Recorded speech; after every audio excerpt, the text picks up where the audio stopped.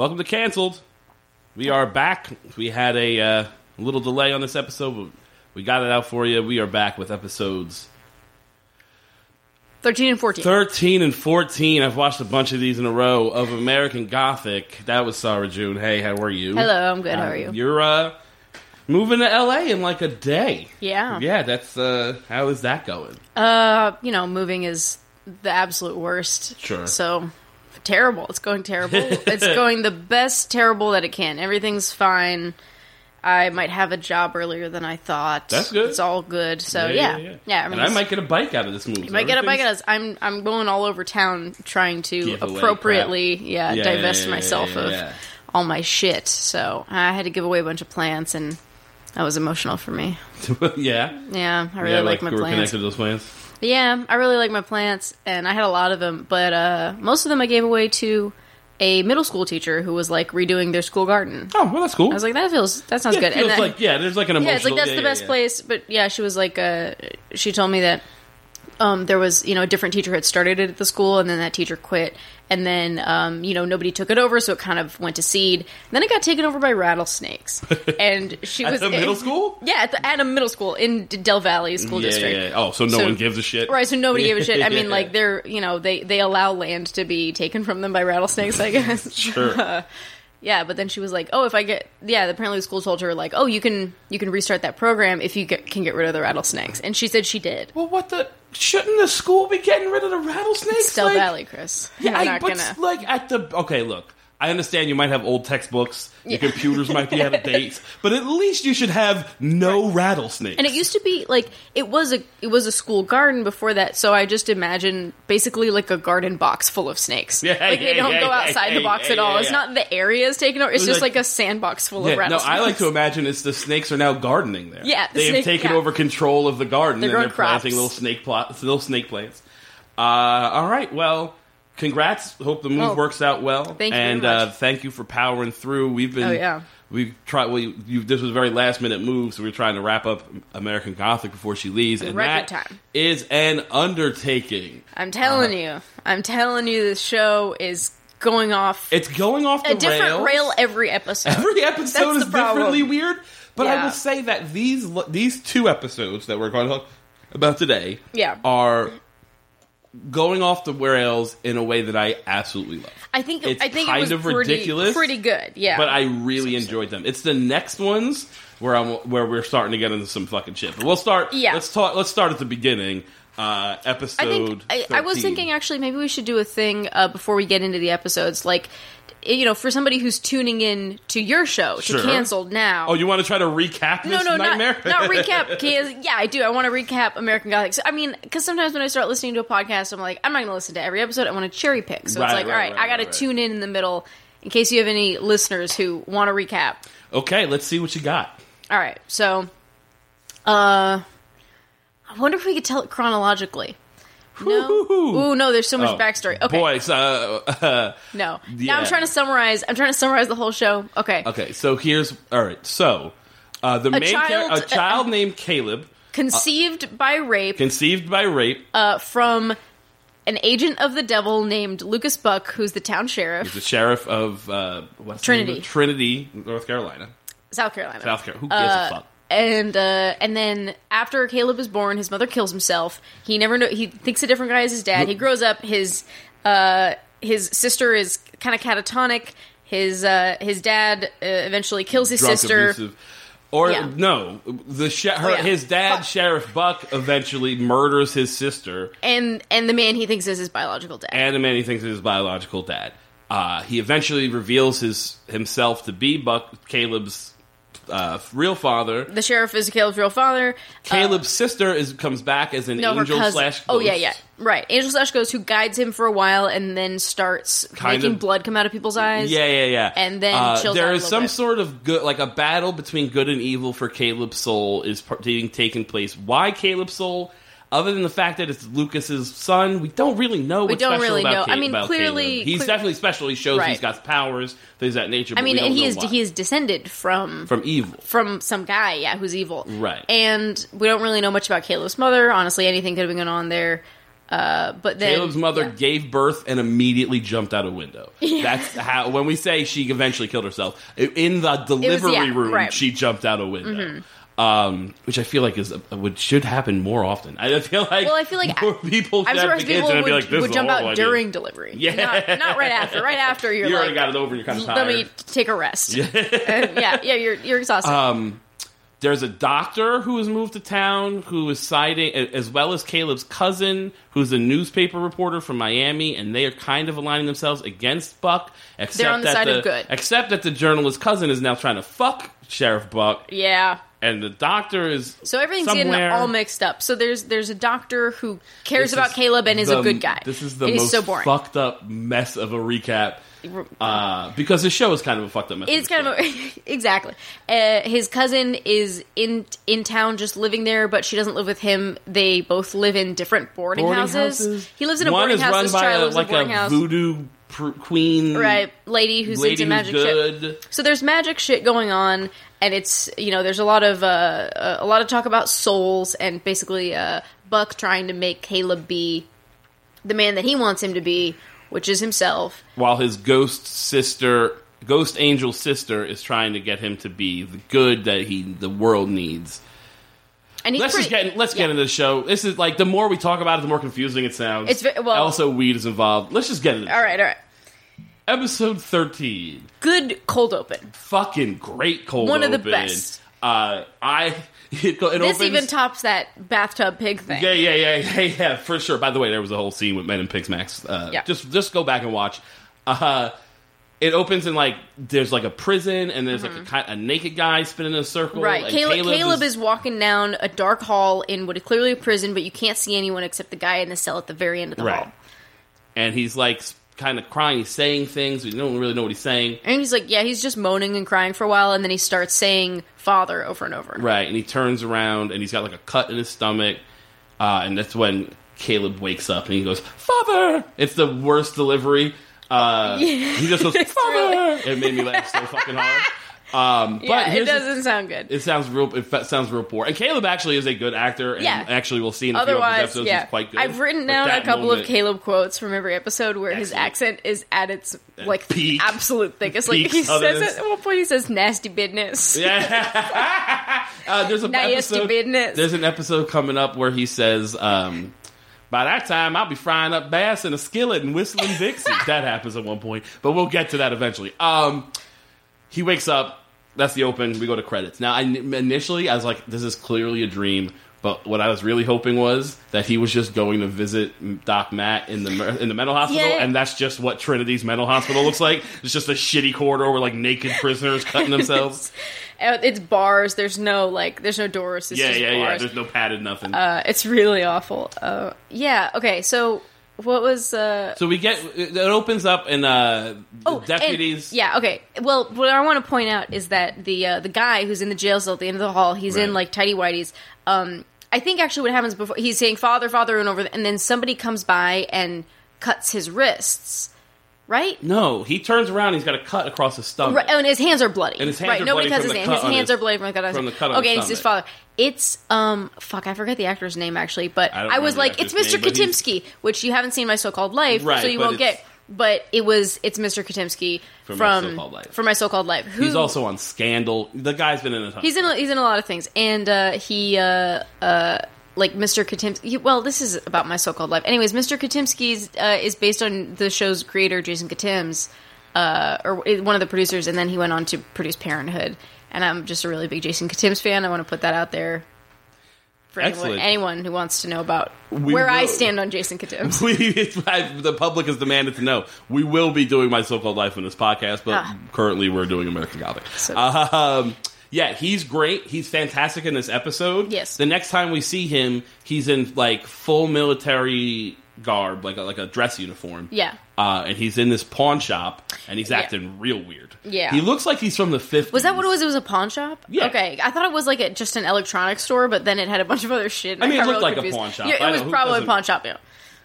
It doesn't really matter, but he gets a specific kind of watch that has a heart rate monitor that becomes important later in the episode. but he's acting real weird. It's like the Apple Watch of 1995. Yeah, it's like it's a fancy like watch. It's like a calculator watch that can control. And it's got a remote control. That's the really important part. And a heart rate monitor. Those two things are important. They'll come up later. Yeah. So he sort of very politely holds up the store. He just says he's not going to pay. He's got this like kind of, you know, the watch is $99 and he's like, I'll give you $7 and a pack of cigarettes. And the guy's like, what? Yeah, it's a little like American Psycho, like. I don't know. Everything's in a monotone. It says it in that, you know, the soldier monotone where it's like everything is like this, and then it's over.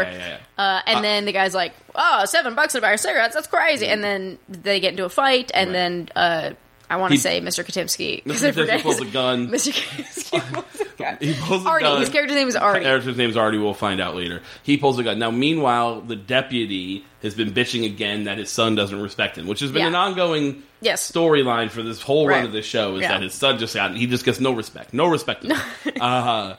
And the sheriff is like, he's driving in the car with Sheriff Buck, and Buck tells him when they get the call about this robbery, he's like, okay, well, this is it. You'll play the big hero, and you'll save the day, and you'll get your son's respect. Because for whatever reason, Buck is really adamant about helping the deputy get his son's respect. And this comes up later in another episode. And it's like, it's a lot. It's kind of a lot. It's like the nicest thing that Buck does. And he keeps having to do it over and over because it doesn't take. It never takes. The guy's still a sad sack. Yeah, like, as much as I like that deputy, he's got no balls. That's kind of his point. Yeah. That's him. And so, like, Lucas will push him to do a thing, and then he'll just go back to being sad sack. Right. They have this exchange, which I really like. And it's Buck says, you know, so, like, Ben is bitching, and then Buck goes, Ben, who's driving this car? And then, you know, Ben is driving the car. And then he's like, me, and then Buck goes, why? And then Ben goes, because it's my passion. Yeah. And then Buck goes, no. And I was like, yeah, no. Right. No. And he goes, and then Buck says, it's because I believe in you. I was like, what? What does that mean? Who's driving this car? Because it's like I'm driving because it's my passion. That's like, it's hilarious. I think he's supposed to be saying that, like, you're my deputy because I have faith in you, and you're not a big pussy. I know, but I just took it very literally. Understandably, because it's delivered very literally. Right. It's very strange. It's very weird. They go to break up this robbery, at which point we find out, that Artie is the deputy's brother. Yes. The brother, we'll find out later, has like mental problems. He's been in and out of mental institutions. He takes and the army. Right. He ends up getting shot. The brother gets shot in the process of this whole thing, in the arm, in the process of this robbery. They take him to the hospital. Now, here's the biggest problem with this whole goddamn next 2 episodes. Yeah. And it doesn't make any goddamn sense. The end of the last episode, Doc Matt tries to kill Sheriff Buck, and he's locked away in a mental institution. Yeah. In this episode, he's just back to practicing medicine. He's just back immediately. I looked to see if, like, the download I had was out of order or something. Yeah. Because it just is never referenced. It's not. This is just the way they aired them. No. I'm assuming they aired them out of order because this doesn't make any sense. That's a really good point. Because I think because that last episode, the one where that wraps up Matt. Matt's gone. That should be either the end of Matt or played exactly like Matt is going to be gone for at least 3 or 4 episodes, if not the rest of the season. Right. And I didn't notice either because the whole show has had Dr. Matt in it. It took me 2 episodes to realize, wait a second. And then I thought that I had watched the episodes out of order or something. But we had both watched the episode. We clearly did not. This is the way they aired. I checked the episode guides. Very weird. It just doesn't make any sense. I'm assuming it's some sort of fuck up. But he's back, and he's going to be waiting on... Or they did it, and then they immediately dropped it. Like, can you imagine, like, how they were, like... They just didn't even try to... Like, it's not even like he says... You know, I'm back to work after. He never gives you an exposition that's like, I'm back to work after the junior. And no one ever says, like, doctor, where were you? Or anything. Like, it really might as well have not happened. Right. So you're right. It's probably they just aired it out of order. Because that seems too crazy for this show. This show is, like, pretty accountable for all its shit. Yeah, it's crazy, overall. But at least keeps track of itself. Yeah, for sure. I really enjoyed all the stuff in the hospital up to a point. When they first get there, and like there's a real frantic energy about it. Yeah, it's just like really all over the place. And they keep cutting So Artie starts talking about how he has a bomb sewn into the lining of his stomach. We find out that he has made a bomb. He's used somehow. Here's what I don't understand. He's made a bomb. and that's been sewn into the lining of his, like, into his stomach. The fat of his stomach. He did that himself. Right, it's the fat, yeah. Like the fat outside. He doesn't like, it's not in his intestines, it's just in the fat of his abdomen. He has used the watch, he needed the watch that he stole from the pawn shop to be a trigger for the bomb that's inside his stomach. Yeah. He learned how to do all of this in the Army.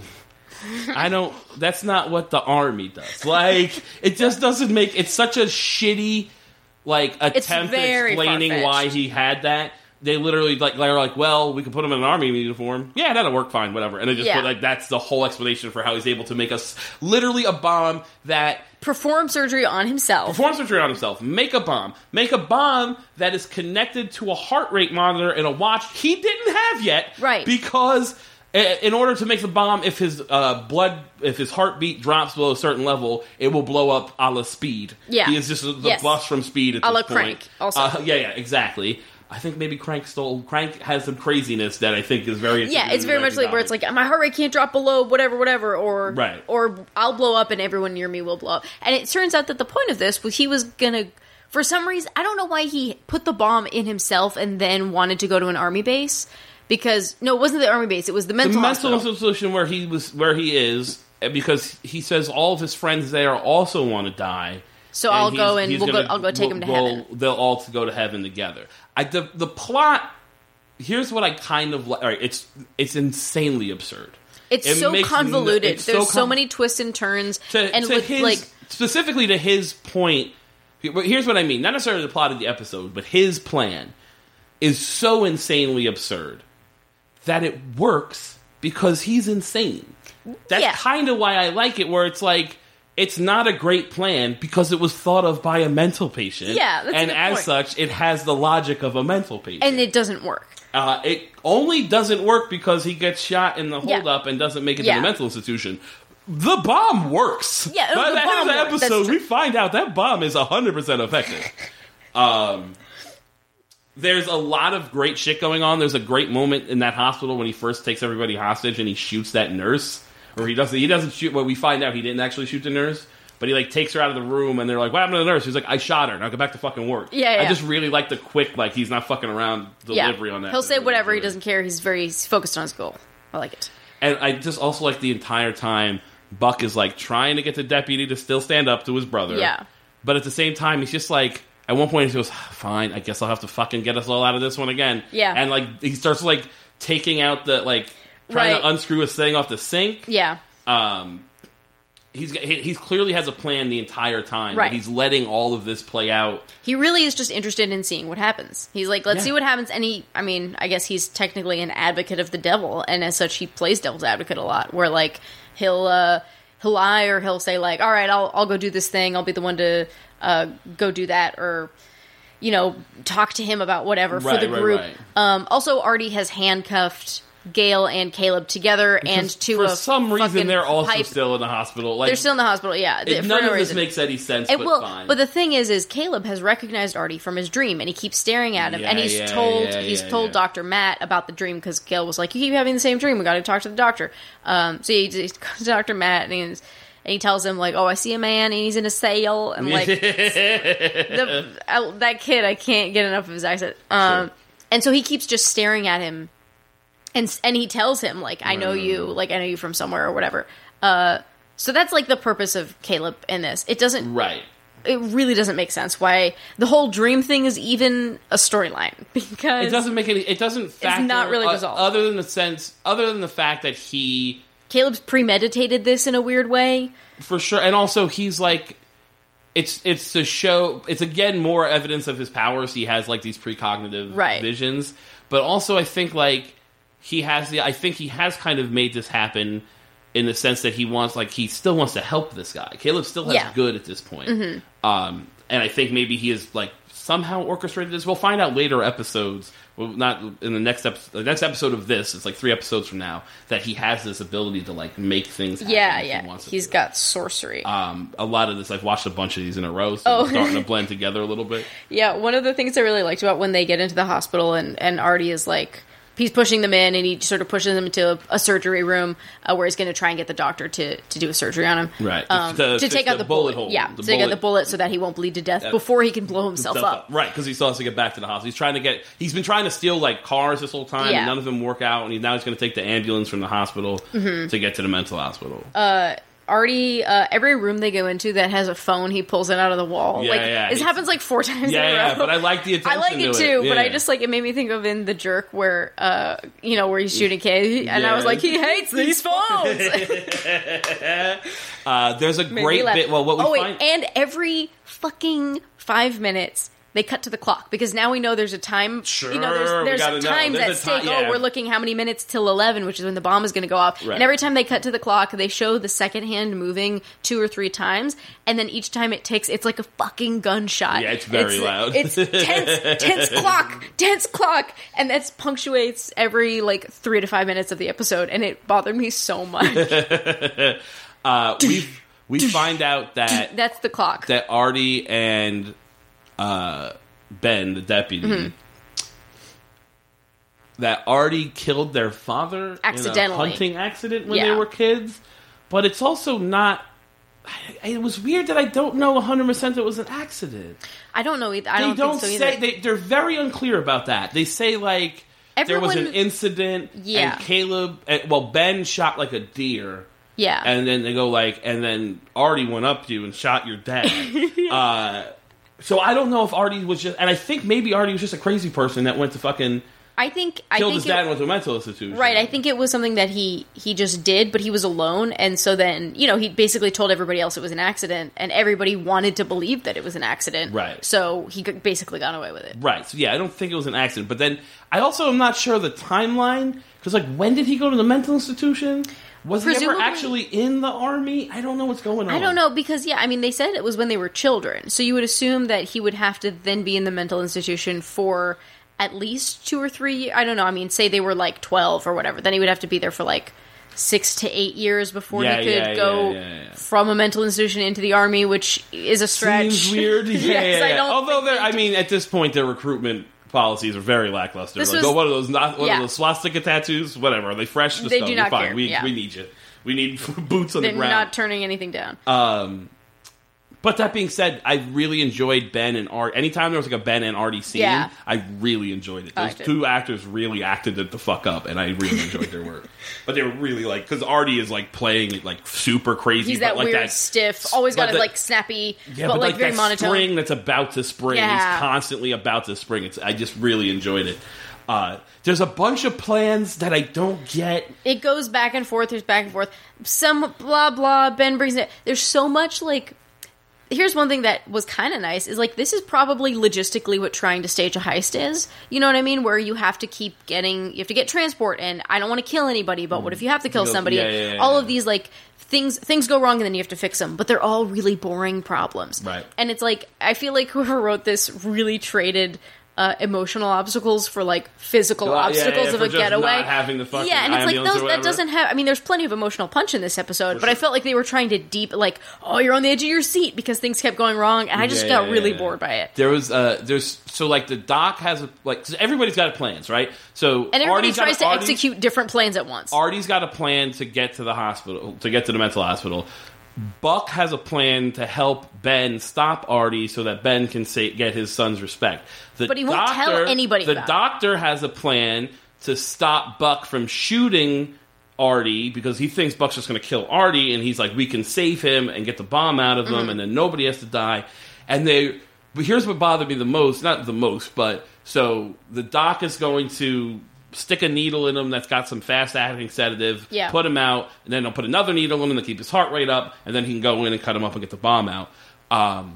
He hurts his hand punching fucking Buck in the face, and he clearly punches like a girl. It's fantastic. It's really good. At which point, Buck's all right, I have the plan.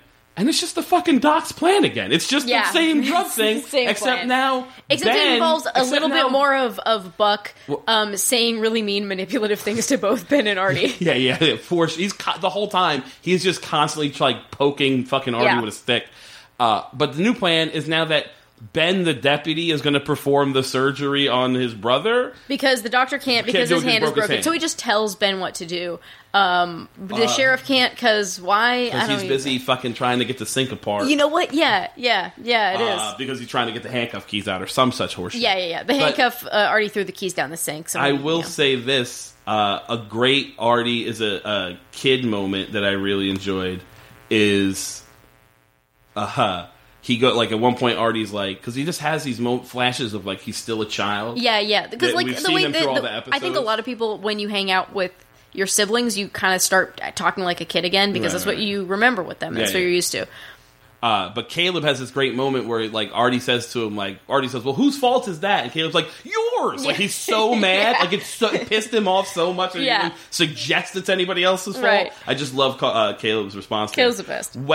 So eventually the plan works. They stick him with the fucking hypodermic. He goes out. They get the other thing and then the crank is up. And now fucking Ben's got to cut him open to get this bomb out. Mm-hmm. And they put a cartoonish amount of like arterial spray blood, and it is amazingly so good. Because literally it just squirts right in Ben's face. It's like a cartoon. It's so a fountain of blood just sprays him in his face. It's like and he has to still keep cutting. It's like, so good. I mean, that's actually like that's the thing that happens. Sure, but it happens when you probably cut into something I don't think he was supposed to cut into. Yeah. Not just the fat of the stomach, bleeding, but whatever. It's fine. It's fucking hilarious, and I love every second of it. They pull out. There's a lot of camera panning around Ben, sort of like in circles and panning past him, and well, now we had forgotten. So when he says he's got a bomb inside of him, they don't believe him. They X-ray him. They see this outline, this like square package inside of him.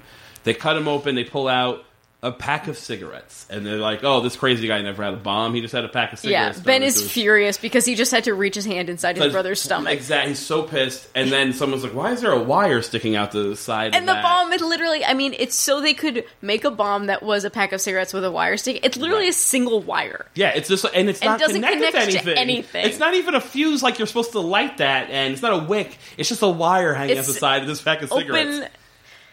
Which Ben then like runs across the room in slow-mo and throws it down like a laundry chute. Yeah. As opposed to the open window that was the plan the whole fucking time. Yeah. He throws it like down this laundry chute, and it turns out the basement where the laundry chute goes to used to be a bomb shelter, so everybody's fine. Because it explodes in the bomb shelter. It's a bomb and explodes, but everybody's fine. Just imagine literally you took a package of cigarettes and you put a bit of wire into it, and then you cover the whole thing in fake blood. That's all we see. That's the most work they do. Yeah, for sure. On the production, like the props design of this, I know that it's supposed to look like a carton of cigarettes because he takes it out and he goes, "Carton of cigarettes, you lying sack of shit, blah, blah, blah." Yeah, for sure. And then there's this ridiculous moment where Ben's like, "So, you must have done research and found out that laundry chute was a bomb shelter, right?" And Puck's like, who knows? Like, because he'll never give anybody a solid answer on anything, and I just fucking really enjoy it. It ends with the worst thing in the history of this show, hands down, where he has the watch now. Buck has the watch that Artie stole. Yeah. The watch that has a remote control like you can turn on and off TVs with. Yeah. He points it at the camera, at the audience, and hits the button, and the episode like zips out like like you're turning off an old TV. I love this. I hated it so much. It's the dumbest thing in the world. Why are you talking to us? This is not a break the fourth wall show. Don't do that. What if we're all Buck's dream? That would be kind of great. I would be alright with that. The whole thing, yeah. That being said, it feels like we were bitching a lot about that episode. I really enjoyed that episode. It was pretty much fun. There was a lot that I enjoyed. It was a lot more fun than a lot of the episodes to come, I'll say.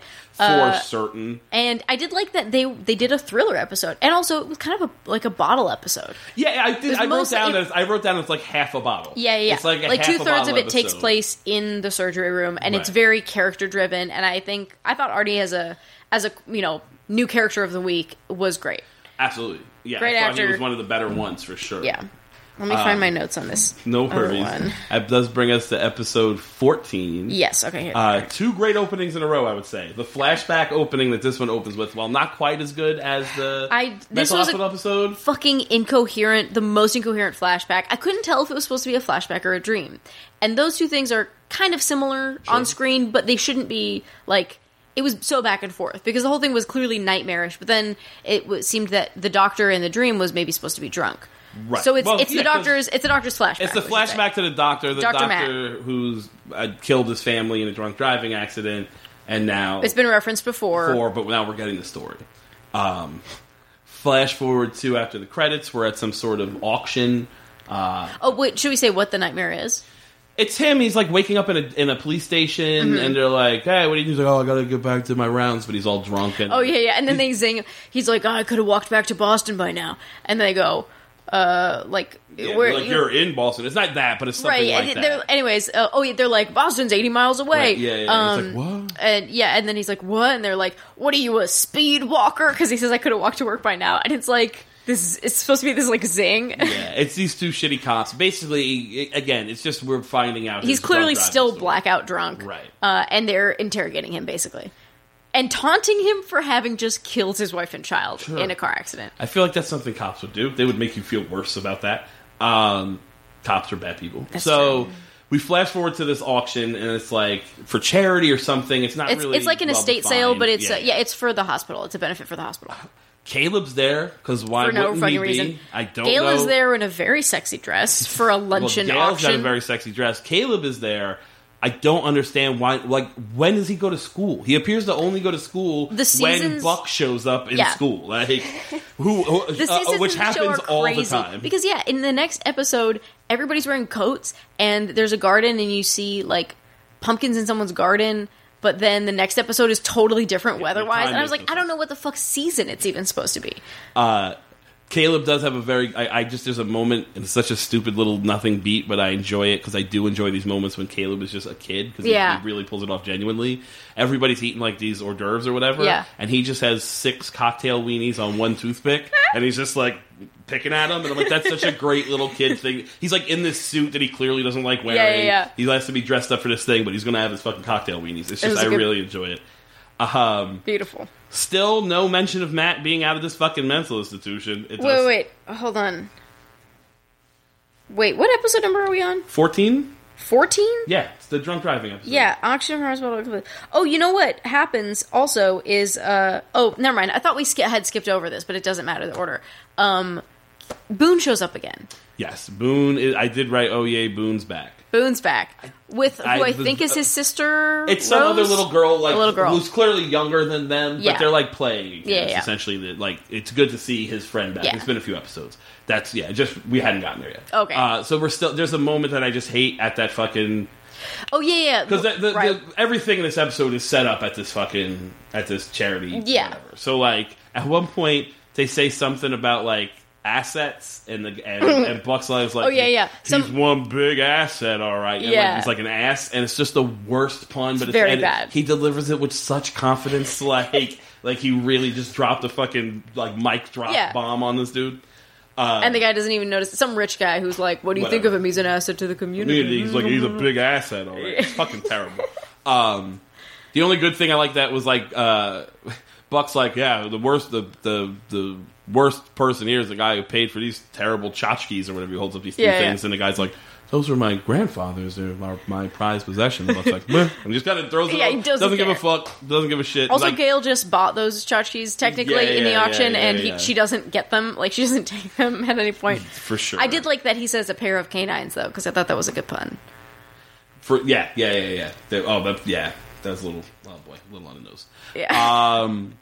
We see a like. Do you think it means Doc Matt meets a woman at the thing at the auction? Oh yeah, there's a woman at the auction who kind of flirts with him, but she's got a husband. But then she's got who's clearly drunk. Yeah, he's at this party like throwing him back. Yeah, and like, Buck is fucking immediately like, "Hey Matt, that looks like you, huh? Remember when you killed your wife and kid?" Like, he just does not give a fuck. He's such an asshole to Matt, and I love it. Yeah. Buck goes and says something to the drunk husband. His name is Chester. We don't know, but he's clearly like, and like whenever you see like this is like a southern like high society event, there's one guy who looks too stupid and too drunk to be there, and that's clearly him. Mm-hmm. He kind of takes him off, says something, they leave. We don't know what it is. Meanwhile, Boone and Caleb and the little girl are hanging out playing. This is the subplot. This is the subplot, which I was totally love. Unnecessary. And then, completely unnecessary, has nothing to the episode, except for the fact that at the end of it, almost makes me cry. They, like, whoo, boy, close to crying. Yeah. They're playing. They're playing, and there's like, they're talking about a horror movie they went and see. I really liked this scene. It's great, and they're like, "Oh, you were scared of this scene." Like, no, I wasn't. You were scared of this scene. You almost peed your pants or whatever. It's like really good kid, like stuff. And then the sister's like, you know what's really scary? It's old man so and so next door. Yeah. Well, what I liked about that is that before she even says that, Caleb's like, "Oh, that wasn't scary." Like something that scared Boone, and Boone's like, "Oh, that was terrible." Nothing because you almost die every week, dude. Like nothing scares you. He stepped in a skeleton. Like scary movies. He literally says he's like, "Movies aren't scary," and then Boone's like, "Well, you know what is scary, Mr. Emmett?" And I was like, "No, you were with him when he stepped inside a human skeleton. How are you scared of your old neighbor who's an old man puttering around in a garden?" To be fair, that old man initially is pretty scary. One, if you're digging at night, you're terrifying. Something's wrong. I was like, this is just Home Alone. This is Home Alone. And, obviously. You know. Two, if you're yelling at the sky at night, that was good. Not great. There's like a lot of shit where he is genuinely a little scared. Yeah, they're spying on him. He's digging in his garden at night. This is the one where there's pumpkins. He's got fully grown pumpkins in his garden, and they were just at like a luncheon that looked like it was summer. I'm upset by whatever. Anyway, it doesn't matter. It's a stupid show. But he's puttering, and then he's digging, and then he drops to his knees, looks at the full moon. I literally took a note that I thought he was going to turn into a werewolf, and I was like, that's too much show. But he doesn't. You can't just have werewolves. Instead, he screams Omar. Yeah. He screams the name Omar, which I was like, what? Yeah. I thought he was going to howl, and he said, imagine you think something is going to howl, and then it says Omar. Yeah. Well, it turns out he's a big fan of The Wire. He just really enjoyed it. He just saw a crazy episode. Yeah, he just found out Omar died, and he's like, Omar. He just watched season 5. So that's kind of the B plot. There's a C-ish plot with fucking Selena Coombs. Again, I say it every week. I fucking hate Selena Coombs. When she came on screen, we see her in her car just blasting Kenny G, I think. Some sort of she can't go. She's like not allowed to go anywhere where there's not sultry music playing. What fucking radio station plays this? Saxophone at all times. So she's kind of speeding, and then she pulls up, and she's driving down the road, and then she sees a car turned over and on fire in the middle of the road. You know, she can't get past it. She stops. She's just sort of looking at the scene of the accident. Suddenly, in her window... Sheriff Buck. Pulls up Sheriff Buck. No, it's not Sheriff Buck. No, it's bloody drunk guy. Oh, right. And he does sudden appear in the window, kind of zombie-ish the drunk husband. He's not a zombie, but he's come out of this car accident, clearly. Right. The drunk husband has killed his wife. She's not dead yet, but she's on her way. Right. She's in a very bad state, and she's in a coma, and she's going to die soon. Right. There's... Who gives a fuck, for starters? Don't care. Matt is having... It's this thing where it's like, oh, this is obviously the story that's going to tie Matt to his past thing, and he's having all these flashbacks. Matt keeps having flashbacks. Yes. To the same thing. Over and over. And we know what the event is, and it doesn't change. We don't get any new information with any flashback. Nothing changes. Yeah, but it's like, so the lady's in a coma, so the wife of the drunk guy is in a coma. He's taking care of her. Sometimes he looks at her and her face turns into the face of his dead wife. Right. Or there's a little girl in the hospital he sees and becomes his daughter. Right. And he's having moments. And then this is where they introduce the worst line of dialogue in this episode, the catchphrase of this episode, little bitty pretty one. Oh, little bitty pretty one is so uncomfortable. Fucking bad. Okay, so his pet name for his daughter is little bitty pretty one. Yeah, and his wife say the same. They call her little bitty pretty one. One, she's like 12. 11. She's not. She's like 9, but still, it's like either way, she's too big for a little bitty pretty one. It's too cutesy. It's creepy. But she seems to like it when we see her talk. Whatever. It just sounds like something a pedophile says. Yes. Like while watching someone in a park. Like, just to himself. Like a pedophile would just murmur like little bitty pretty one. Like it's so fucking gross. Yeah. Ugh. Yeah, that's like, to me, that's like the height of baby. That's like if you were in a deep, like a 1 minute kind of baby talk streak. That's a thing you would say in the middle of it because it's rhyme and and it's just repeating things. it's so intensely gushy that when they say it in the show, I like physically cringe. It's physically uncomfortable to hear. For sure. But the wife, when he's having a flashback to his wife, he thinks that the lady in the bed is his wife. She goes, "Where's my little bitty pretty one?" And I was like, "You're not even talking to her, right? Yeah. You're talking to somebody else about her. God damn it, that's gross. Like even where's my honey, sweetheart? Like that sounds weird. Who are you? Ugh. Anyway, sorry. Kid, no, it's fine. There's a thing that's annoying me though, Caleb now is convinced something's up with this neighbor, and he's spying on him, and he's like accusing him of being weird.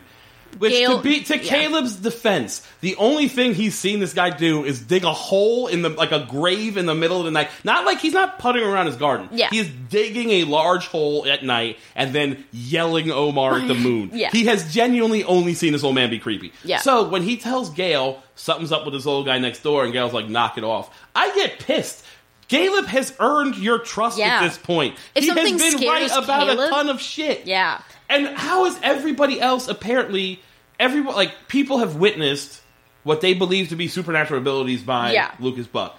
And nobody fucking cares about that at all. They're like, so when Lucas is like, magic, but there couldn't be any other magic. No. Or there couldn't just be a weird fucking old dude living next door. Yeah. Caleb's got good Caleb instincts. doesn't think he's magic. He just thinks that he has murdered people and buried them in his garden. Right. And maybe give him a listen. Now, he's wrong. Turns out he's wrong. But at the end of the day, fucking It's not that far out. It's not that far-fetched. Considering how every member of your family died. Your whole family's been murdered, for certain. I would be paranoid if I was Caleb. Yeah. There's a great fucking moment, the great reveal of this episode for me. One is that Black Doctor shows back up again and then immediately disappears. He's there for 2 seconds, he's gone, and he's not in another episode. Matt's like, oh, it's fine, you can go. And he goes... Okay. I kind of think he might be a ghost. I don't understand. Maybe he's just a ghost. I don't know. But he shows up legitimately. That guy had a whole episode devoted to him. Yeah. And now... Never showed up again. Never showed up again until this moment where he's there for 2 seconds. I want to know the backstory of how this actor is involved in this show.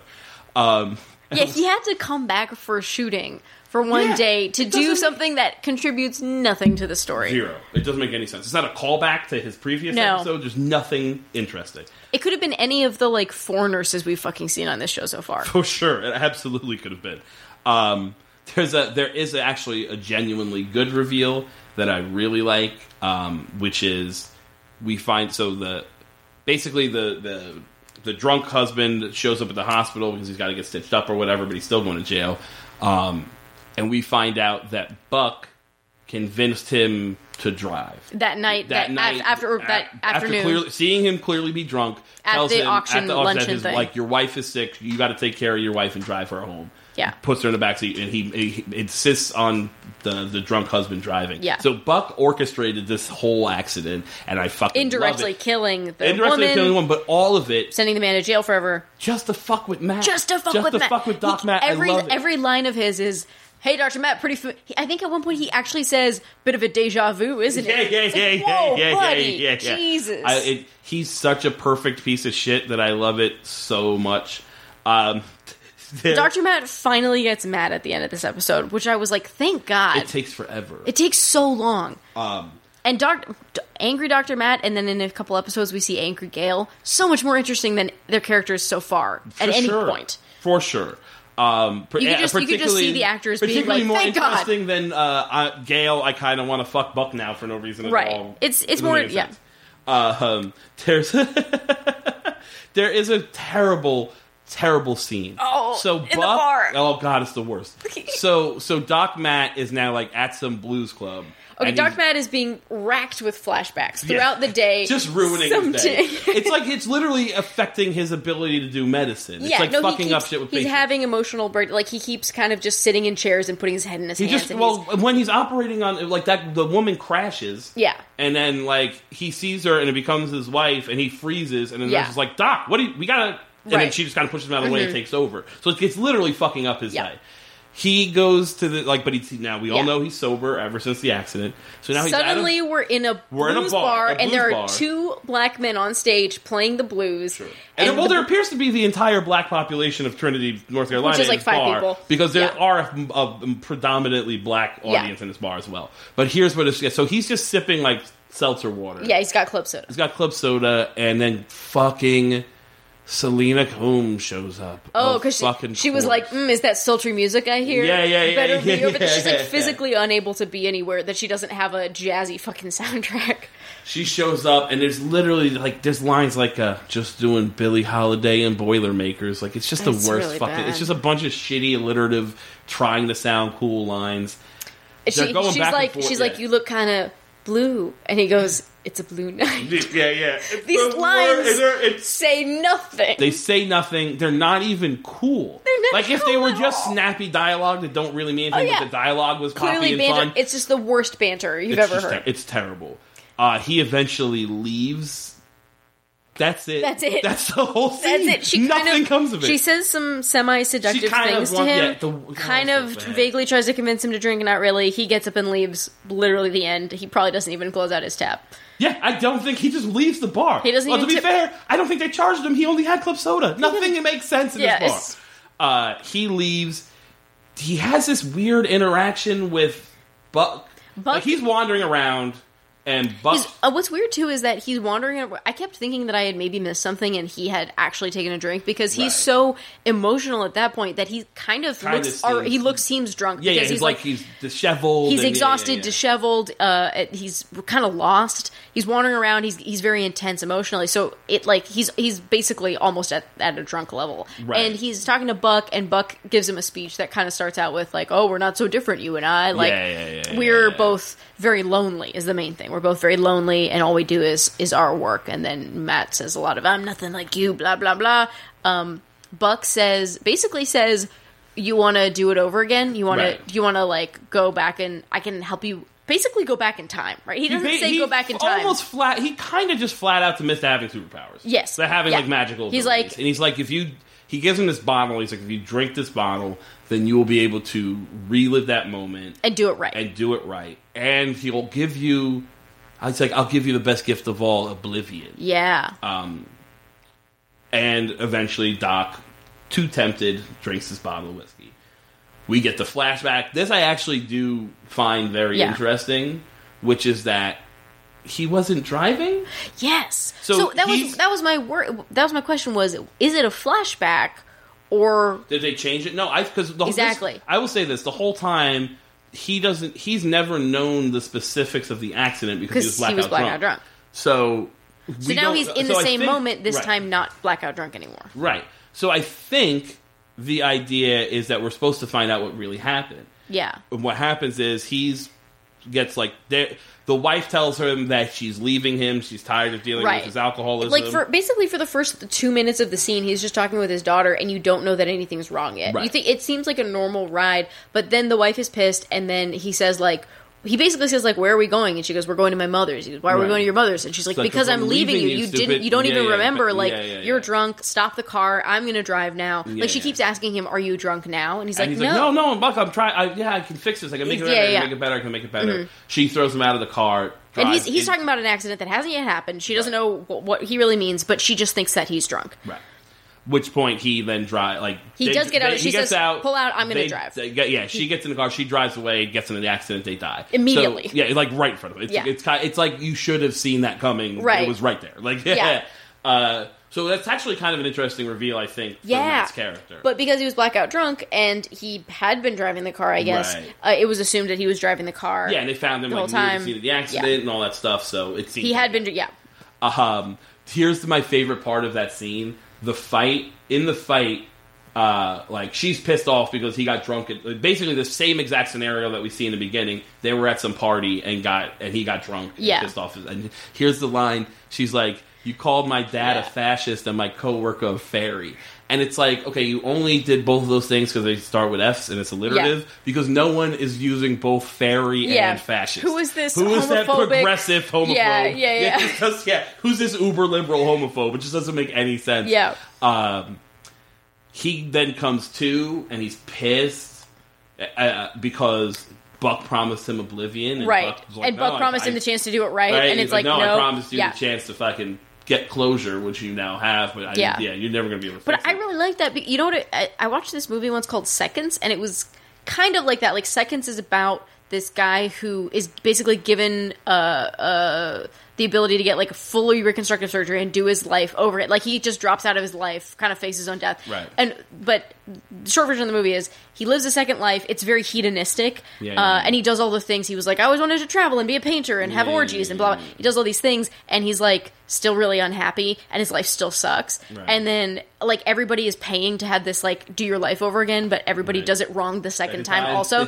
So I liked it. It's basically a Twilight Zone episode that's a movie. For sure. So this was a lot like that for me, where like he goes back in time to do it right again, but it turns out he did it so wrong the first time, there was like no way that he could write it. You know what I mean? Because it wasn't, his life wasn't actually about that one accident. It was about the fact that he had been a drunk for years. For 10 years. Yeah, for sure. One thing we have failed to mention, at the initial, the charity auction, they said, the old guy, it's a charity for the hospital, the old guy's like, oh, dude, we love Doc Matt, his contract is up. We're going to renew his contract at the end of this week. The next day, it's supposed to be contract signing time. He's not there because he's gotten fucking drunk. On this magic whiskey, time travel vodka or whatever. Right, but he's still drinking. He's still drunk. And Buck's like, yeah, looks like he got a little fucking on the sauce and he ain't coming in. He decided to leave and go back to whatever. Because that was the deal. Like, if he drinks the whiskey, he leaves and goes back to Massachusetts, he'll fucking... Massachusetts 5-10 years ago, whatever. Right. He shows up. Clearly, he's been drinking. Yeah. Like, he's all fucking disheveled again and shit. He gets in Buck's face, and he's like, I'm taking you down, blah, blah, blah. Here's where I'm confused. Is he now no longer the doctor? Like, because he keeps acting like a fucking doctor. Well, here's the thing. In the next episodes, this is just another major event in Dr. Matt's life that has no bearing on things. I don't understand. No consequence. It's such a weird thing because this show is generally pretty good about, things matter. They happen to have consequences. They have multi-episode arcs and things. Yeah, they bring up things in one episode that really carry through. Or they reference stuff that happened 10 episodes ago. Or they hint at things. Yeah. And this, whatever happens to Doc Matt just seems to fucking water off the duck's back, man. It's just a weird... I don't get it. Basically, in the course of 2 episodes, Buck makes Matt go to a mental hospital forever. Presumably, and then lose his job. Right. Neither of those things are just so far ever brought up again. He just keeps existing like, I mean, maybe this is another really out of order episode. I think maybe. What I'm thinking is this episode should come right before the episode where he ends up in a mental institution. Exactly. At the end of this episode, he threatens Buck. Buck, feeling so threatened, orchestrates it to get him fucking sent to a mental institution. Yeah. So it makes sense in an arc. Right. And then Dr. Crowder's whole breakdown makes a lot more sense. Sure. Yeah. With the end of the B story with Caleb is the saddest fucking thing in the world. He eventually goes to see the old guy. He's like sneaking around. The old guy sees him. He's like, "Hey, all right, you want to know what's going on?" Gail is like, "We should go over and talk to him so you can see he's not scary." And then Lucas is like, Caleb is like, "No, I have to do it myself." Like, he goes over. He's a perfect angel child. And the guy's like, I'll show you why I was digging. And he had an old dog named Omar that was his best friend in the world. And Omar died. And he was like out in some field. He couldn't have him that far away from him. So he buried him in his backyard. So he was also dragging around a sack at some point. And we can presume that sack is his exhumed dog. Dead dog. Murley shows up, the ghost angel's sister. Lucas is like, "Why'd you make the grave so big?" And he's like, "Omar didn't like to be cooped up." It's so cute. It's so, and he buries him with all his favorite toys and shit. And then, this is the moment. So Murley tells it, says, "Oh, you did good. I'm coming to help, blah, blah, blah." He's like, "You know what happens to people's pets when they die or whatever?" And it's like, they get to, dogs when they die, get to run around all day, and then when they're tired, they get to sleep at the feet of their master. And then you see the ghost of the dog come in and lay down next to him at his grave, lay down next to the old man at the grave, and just and I swear to God, it's like a 10th less than Fry's dog. Yeah. I was so close to crying. It's very sweet. It's pitch perfectly beautiful. Right. And adds nothing to the show. It doesn't mean shit. It is completely ineffective. I think they just kind of thought it was too dark. I think overall the show was getting so dark that they were like, you got to be a little more uplifting, a little more angel time, because there's been less and less Murley time. Throughout. Her accent is just completely all over the place, so disparate. Sometimes she wavers between Cajun, it just goes so far, and then British, and she, instead of saying your, she says yo. Yeah. She doesn't know anything. That's it for these two. Wait, there's one more thing. Okay. Which is that in Dr. Matt's when he's going and doing the time thing over again. Right. His daughter says, I wrote you a love letter. I left it on your desk. And he goes, it must be under stuff on my desk. She goes, I wrote you another one just in case. Whatever, doesn't make sense. Right. She hands it to him. He puts it in his coat. Later on in the episode, when he's clearly thinking, was that all a dream? He finds the letter. The letter in his coat. And the letter's like, I love you, Daddy, and I hope it's you signed, get your shit together. Your little bitty pretty one. That's so gross, I didn't even want to say it. I know. But yeah, that's it. And like he gets his moment of like, the daughter loved him, blah, blah, blah. Yeah. I don't really give a fuck, because I know nothing that happens to Matt matters. Doesn't matter. I just want more Caleb awful evilness. This is the episode where Caleb says nasty business. when talking about what he presumes Mr. Emmett does. Nasty business. Yeah, so that's it. These episodes definitely go off the rails in all sorts of weird ways, but I fucking enjoy them still. We're going to do the next episode. We're going to do 15, 16, and 17 because we got to wrap these up a little quicker. So watch for the next episode. You're going to watch 3 episodes in a row. You got anything to plug? No, I might have out tomorrow. This comes out tomorrow. The weekend of the 8th and 9th, I got some shows in San Francisco. Go to my website, heysarahjune.com, if you're in San Francisco and want to see me do comedy. Right on. At Chris Cubis on Twitter, Instagram, Facebook, all that shit. Like us on iTunes, rate, review, and subscribe to us. It helps get our numbers up and stuff. Again, watch the next 3 episodes, and we will see you next week. Peace.